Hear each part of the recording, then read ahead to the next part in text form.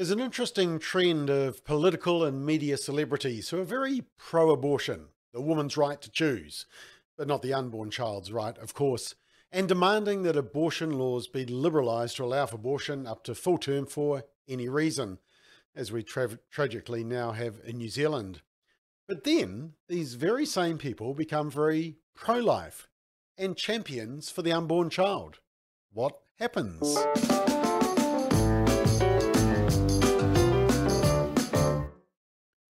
So you may have seen the news. TV presenter Hayley Holt has announced her pregnancy. She actually stood for the Green Party in 2017 and said the Green Party supported the decriminalisation of abortion. She said, "We know women to know what is right thing to do for their families. We trust women, and abortion is a health issue, not a criminal one." She said this at a political meeting in Helensville before the election. So aborting an unborn child is trusting women, and it's a health issue, although not for the unborn child. But things have changed, and along with the ultrasound images the One News sports presenter is expecting, congratulations, and has revealed she is into her 22nd week of pregnancy, and the baby was the size of a papaya.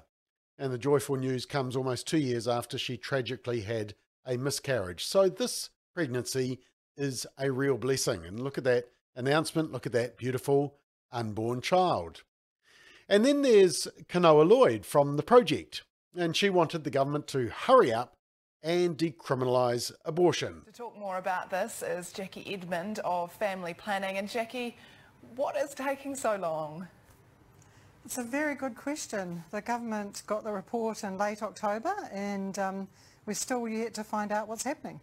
Well, given that Jacinda Ardern committed to changing the law, that the Greens campaigned on this, can I suggest that it might start with NZ and end with First?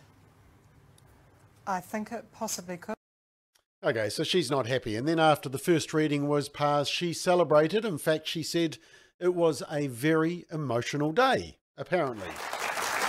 I don't want to get too ahead of myself. I know there's still more readings of the bill, but the fact that so many members of Parliament are in favour of this going ahead, it actually almost makes me a little bit emotional to think about the fact that women won't feel like they're forced to lie and pretend to be something that they're not. I just think it is. It's a really, really special day, and I'm pleased to be here as we move in the right direction. Yeah, good stuff.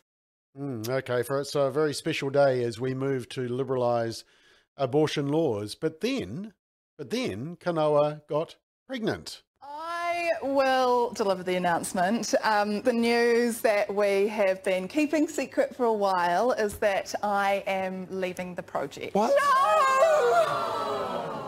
On maternity leave.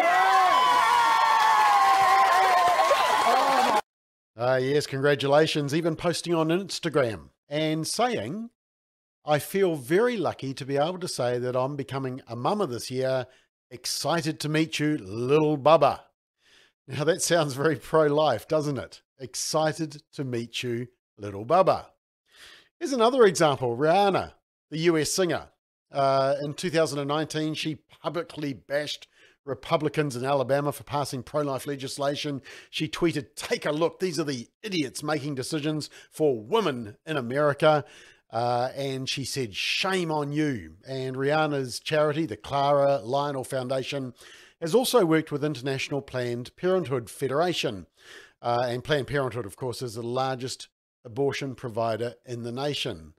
But then Rihanna got pregnant and ironically said last month that her body is creating a life, a person, adding that God does really not make mistakes. Have a watch. It's from inside, you know, like all these changes that your body are going through is for, you're creating this person, like a life, like, and even when I'm reading like all the apps and I'm finding out what my body's doing and what the baby's doing this week, it freaks me out. Like God really does not make a mistake. Everything is for a reason. I'm enjoying it and I'm appreciating everything.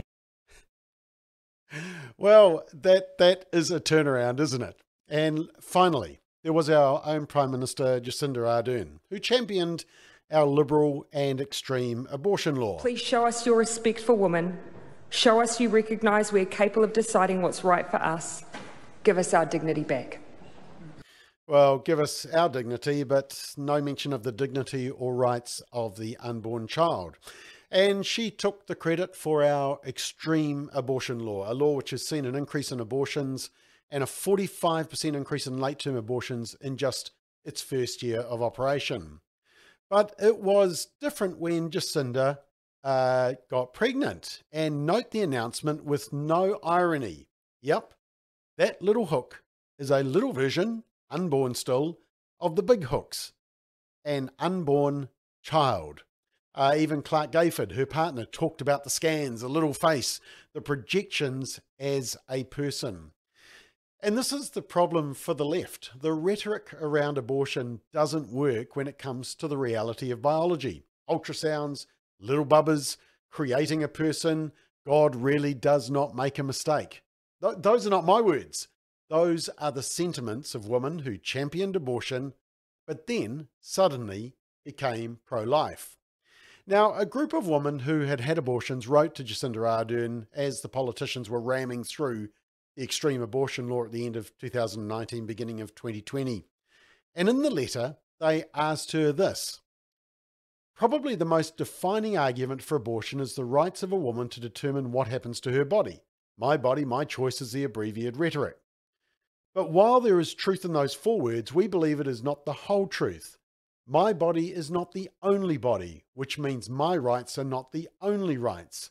The moment an unborn child's humanity is recognised, the rights of a child are reframed, and not simply by law.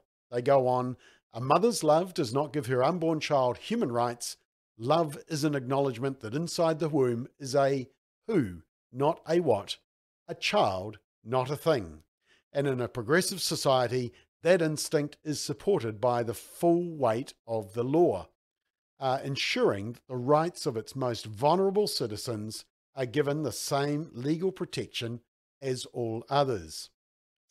You know, the reason that younger generations are becoming more pro-life is because of the amazing technology of ultrasounds, which has enabled us to see beyond and, well, it's confirmed what we already know, that the unborn child is a human being worthy of life, worthy of protection. Even pro-abortion people struggle to deny that.